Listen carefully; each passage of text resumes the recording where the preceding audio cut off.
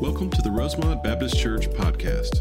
Rosemont is a thriving group of believers who desire to connect with Jesus and His church, grow in faith and understanding of God's Word, and serve in our local area and around the world.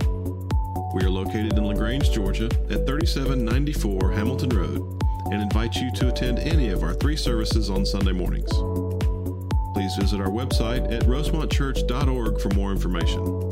And now we pray that God speaks to you in a personal way as you listen to this week's message from Pastor Adam Camp. Take your Bibles and open to Philippians chapter 2.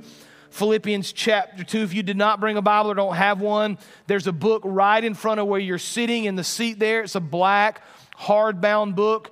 You can take that book, that's a Bible, and open up to page 980.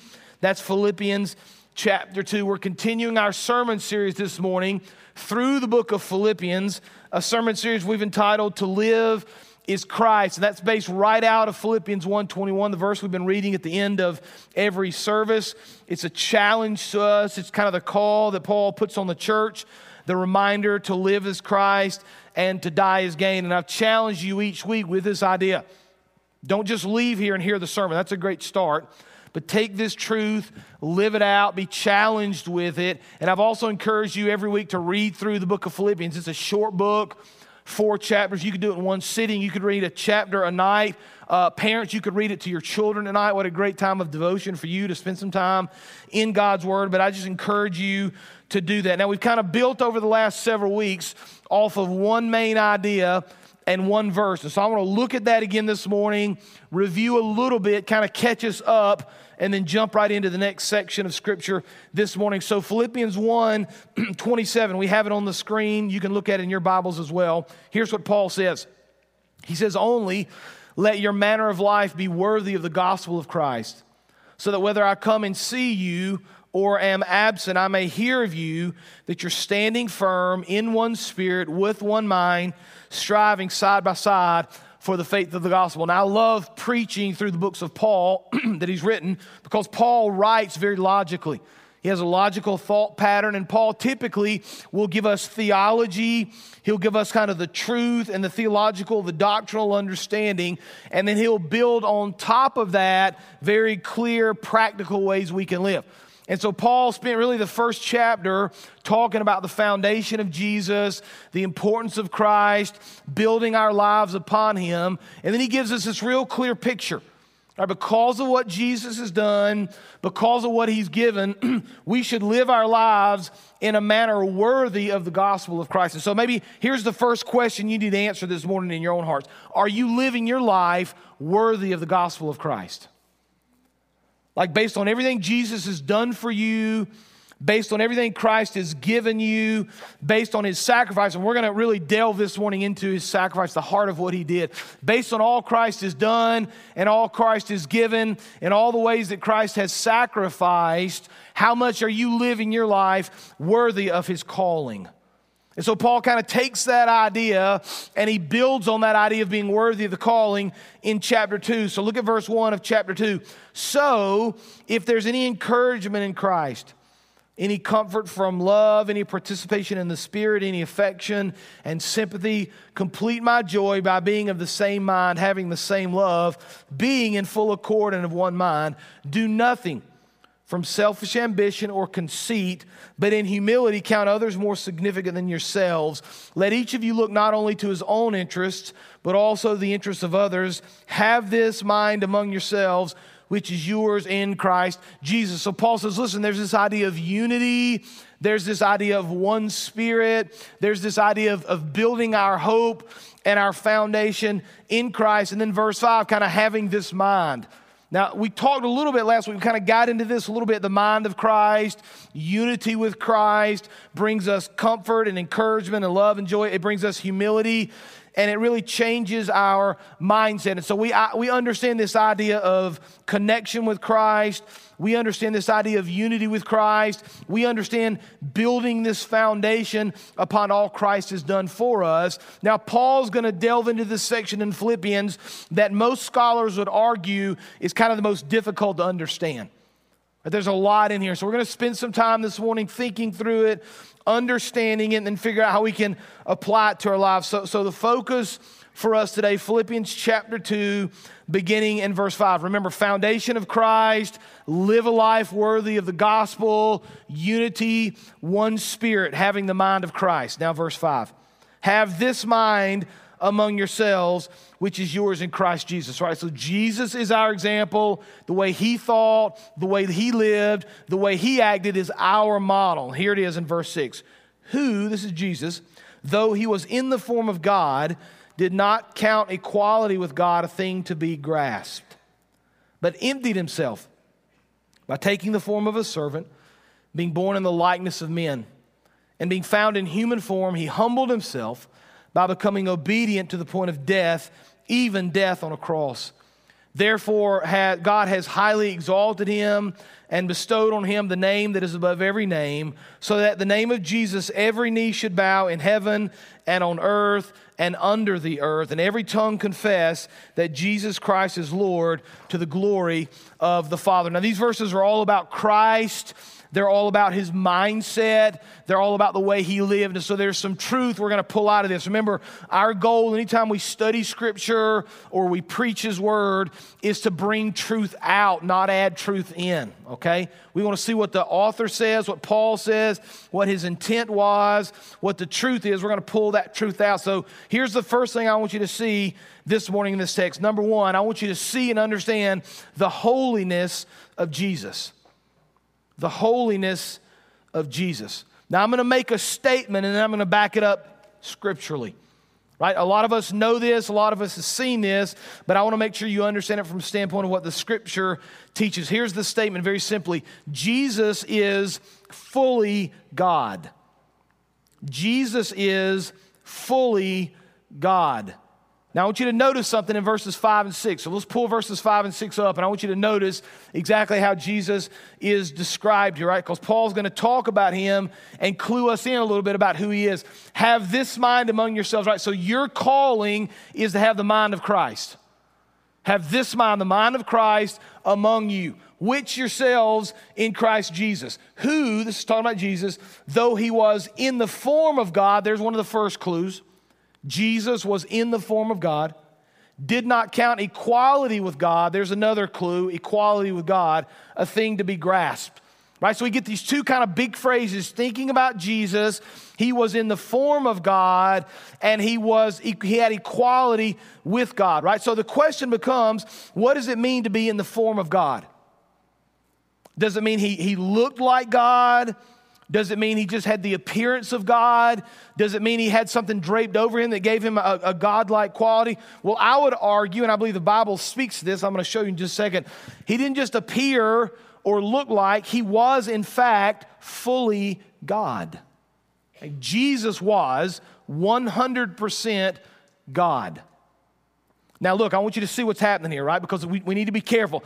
Now if you're going to be thoughtful and maybe intellectually honest, you're going to look at this and you're going to say, wait a minute, it just says he had the form of God and maybe had equality with God. What do we understand that to mean? Like, can we find anything else from that, right? Because one of the rules of interpretation, and this is important, one of the rules of biblical interpretation is you never build a doctrine from one verse. Did you know that, by the way?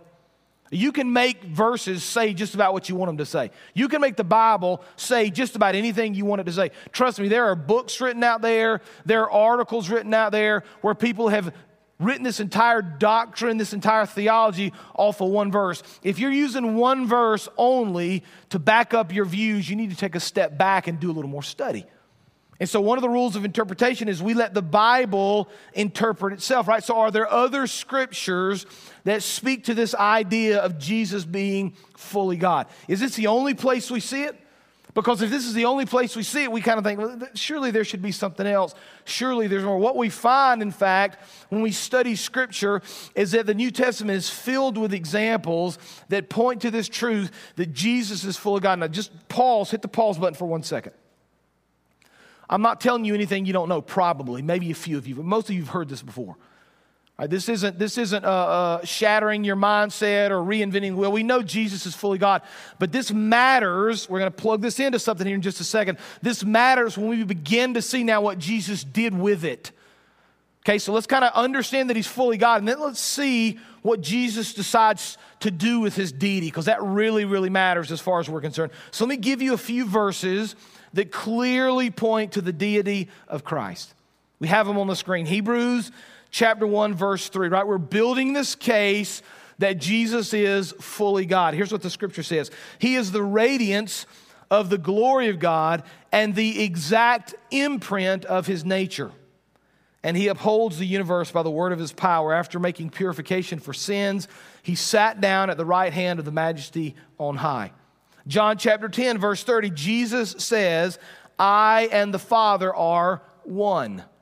Another way you begin to understand that Jesus was fully God is because he makes the claim scripturally to be fully God. And when he does, on several instances in Scripture, people try to kill him because he's blaspheming the name of God. So, for example, in Mark chapter 14, beginning in verse 61, Jesus has been arrested. He's about to be crucified. Here's what the Scripture says. This is Jesus. But he, that's Jesus, remained silent and made no answer. Again, the high priest asked him, are you the Christ, the Son of the Blessed? And Jesus said, I am. And you will see the Son of Man seated at the right hand of power and coming with the clouds of heaven. And the high priest tore his garments and said, what further witness do we need? You have heard this blasphemy. What is your decision? And they all condemned him as deserving death. John chapter 1. Beginning verse 1, our church memorized this scripture several years ago. The Bible says, in the beginning was the Word, and the Word was with God, and the Word was God. John 1:14, a few verses later, says, the Word became flesh and dwelt among us. We have seen his glory, glories of the only Son from the Father, full of grace and truth. On and on this list goes there, verse after verse after verse, that argue that Jesus is fully God, right? We get that. Now let's hold on to that idea. That matters. We've kind of built this case biblically right here from Philippians.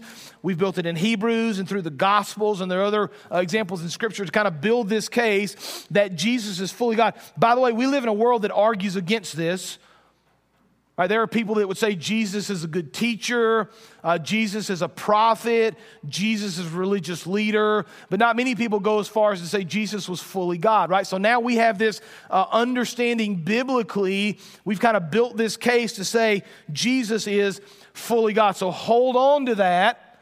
We're going to come back to it here in just a second. Look at Philippians chapter 2 again. Verse 5.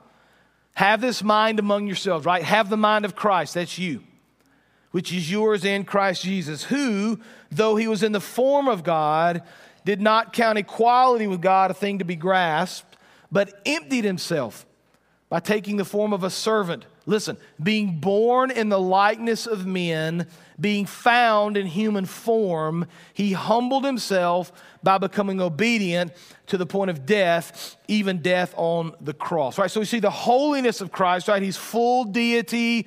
He's fully God. That's truth number one. Here's the second truth I want you to see this morning. Number two, the humility of Jesus. Right? The holiness, the deity of Jesus. Next is the humility of Jesus. Now watch, this is important. Jesus was fully God. We've already made that case. We see that biblically throughout the Bible. But not only was Jesus fully God, Jesus was also fully man. Okay? Now let me just kind of, for you math majors, let me just kind of make this a little clearer for you. We're not saying that Jesus was 50% God and 50% man. We're not saying that Jesus was 75% God and 25% man. We're not using any sort of numbers right there to add up to 100. What we're saying instead is that Jesus was fully, he was 100% God, and he was fully 100% man. You say those numbers don't really add up. I don't quite understand. I don't quite understand them either. But what we see scripturally is Jesus was fully God and fully man throughout his life here on this earth and still today. He's still fully God, fully man. Right? He came to earth and took on the form as a man. He didn't lose his God ability. He didn't lose his deity when he came to earth. He was still fully God, while at the same time, he was still fully man. Now listen, if you're interested in this and you want to kind of delve a little more deeply, it's called the hypostatic union. That's a fancy theological term. But if you want to read about it, there have been books, probably hundreds of books written about this idea of Jesus being fully God and fully man. Now listen, this matters. This matters because I want you to see something that's about to happen here in verse 6 that you've probably read a bunch of times in your life. Maybe you've just blown right past it, but I want to camp out there for a few minutes and help you understand why it matters to you. So pull up Philippians 5 and 6. I want you to notice this word here that matters.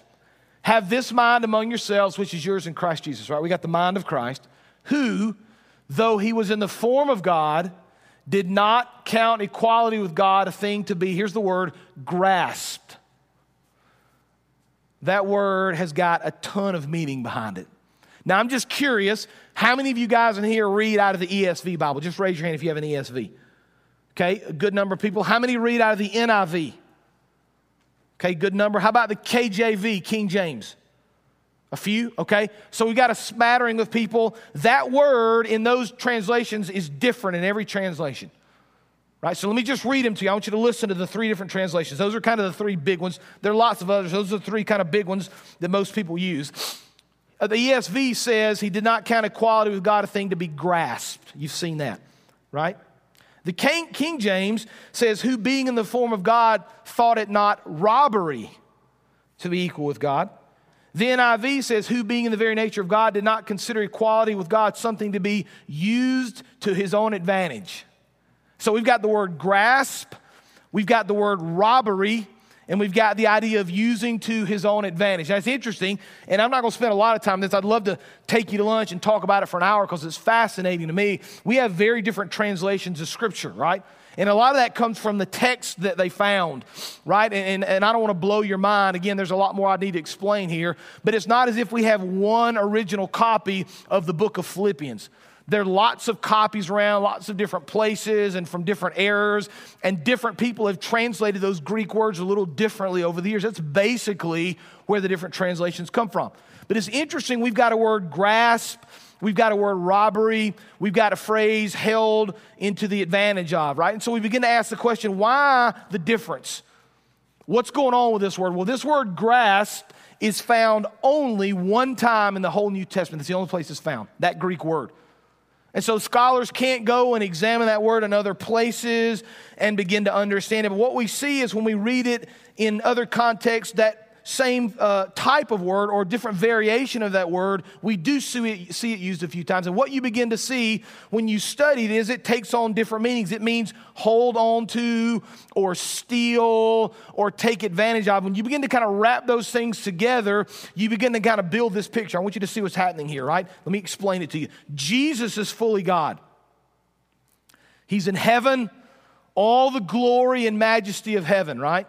All the things that he has, we imagine his deity, we imagine who he is. This is the pre-existence of Christ before he came to earth. We understand all the things that go along with heaven. Jesus decided, this is where it matters for you, Jesus decided that that glory was not something he needed to grasp or hold on to or steal from God the Father so he could take advantage of it himself, right? The idea is Jesus decided he would rather come to this earth, die on a cross for your sins than to stay in heaven at that moment and steal the glory from the Father. Isn't that an amazing idea?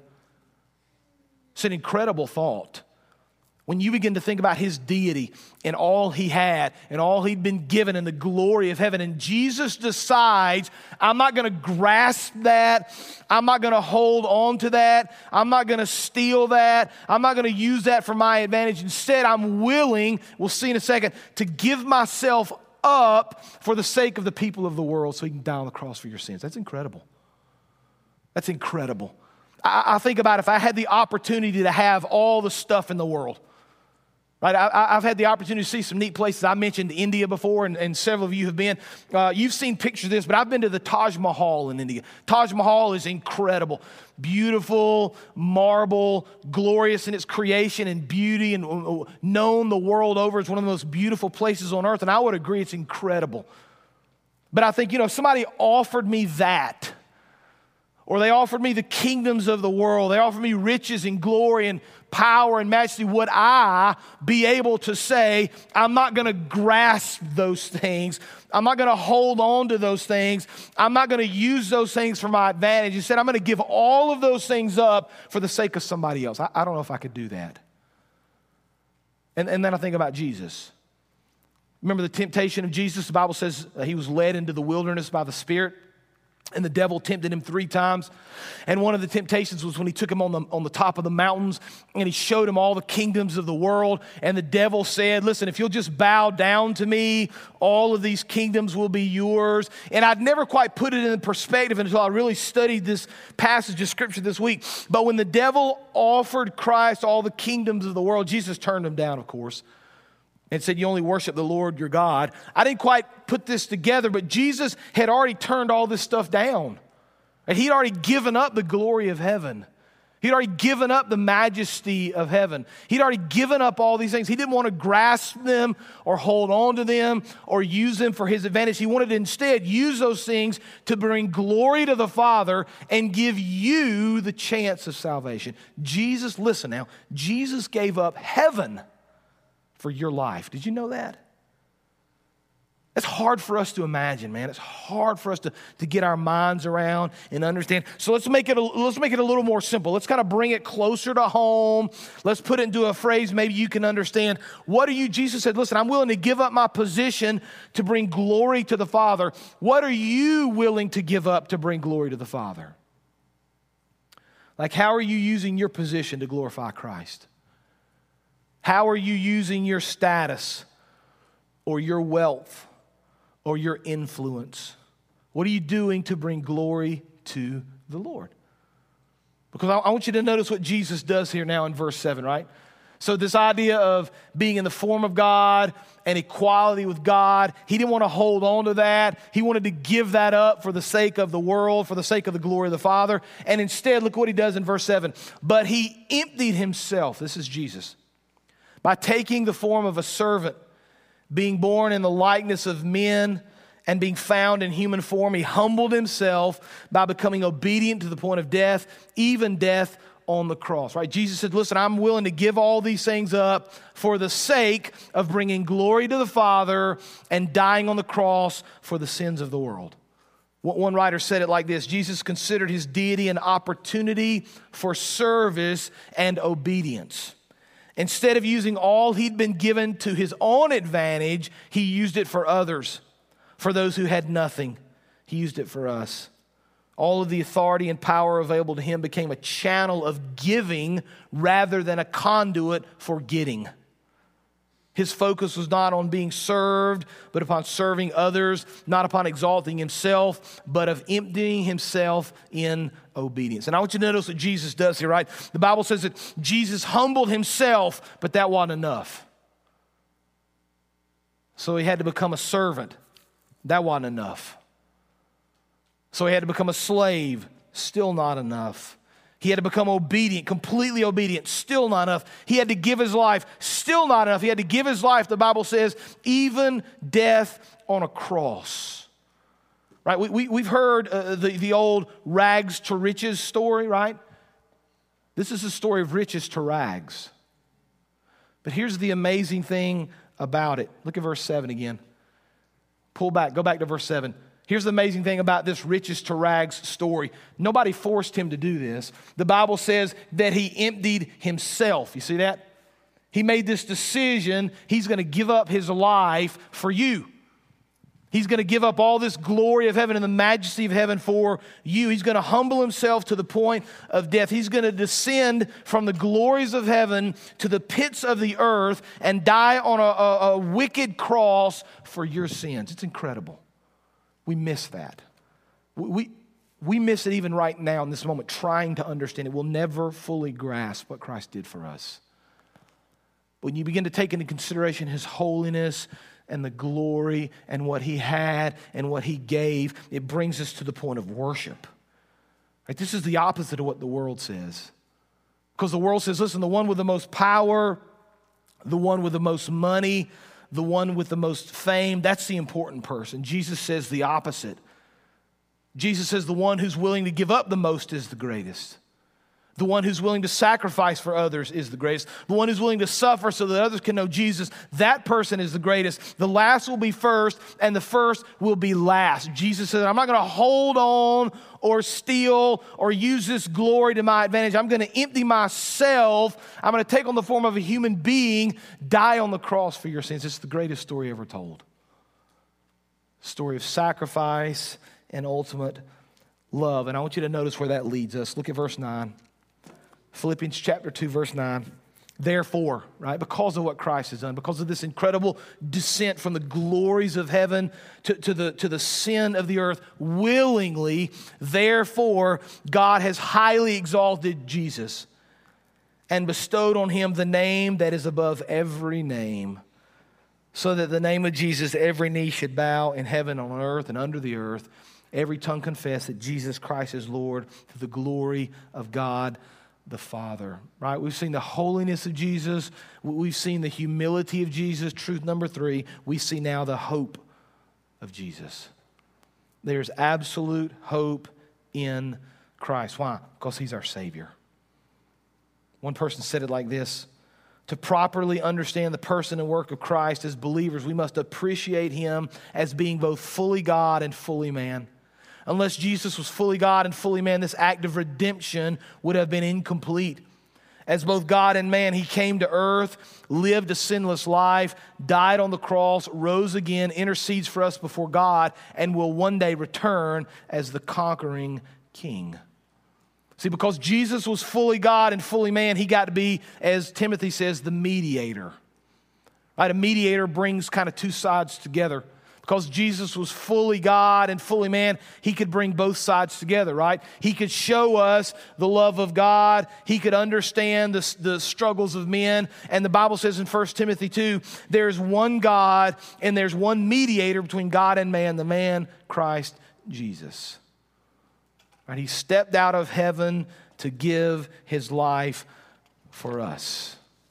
Now listen, I want to finish with this idea. I know in a church this size, and people at home, and maybe in our overflow, in a church this size, there are a lot of us that are believers. Many of us gave our hearts and lives to Christ many years ago. Some of you have been following Jesus for decades. But I know in a church this size, and people watching at home, wherever they might be, there are people that are right now listening to this sermon that have not yet received Christ as their Lord and Savior.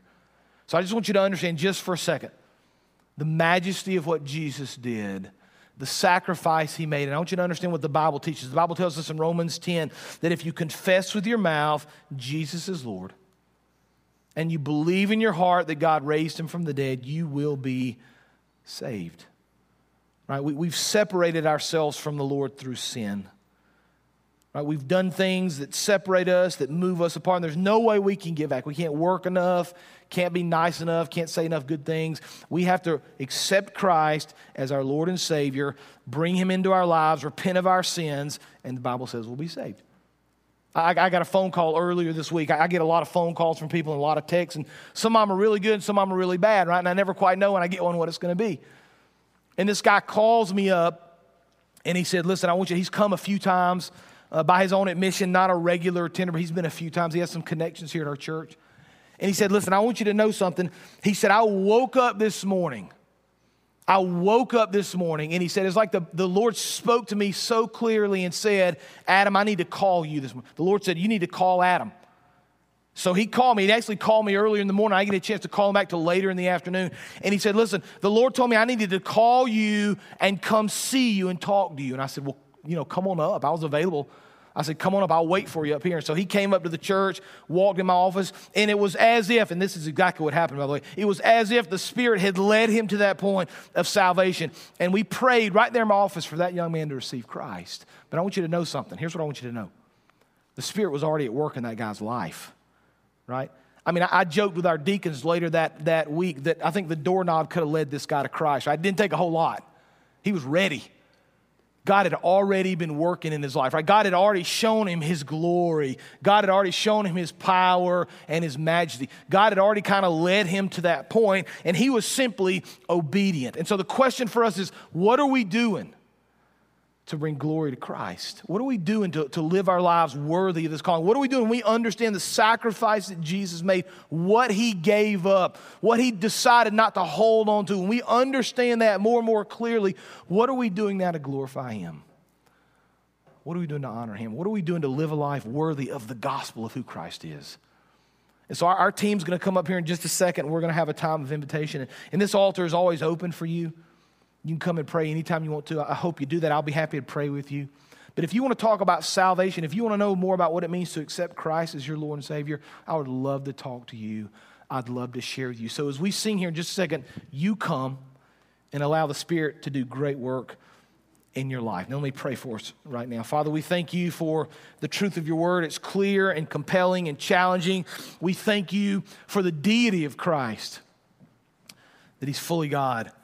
Lord, we thank you for his humanity, that he's fully man, Father. And we thank you for this passage of Scripture that really describes his desire to empty himself, to give up the riches and the glory of heaven, not to steal that glory or to keep it for his own benefit, but instead, Father, to walk down, to step down to this earth, to live a sinless life, to die a wicked death on the cross for my sins, Lord, for the sins of these precious people that are here. Help us to be mindful of that.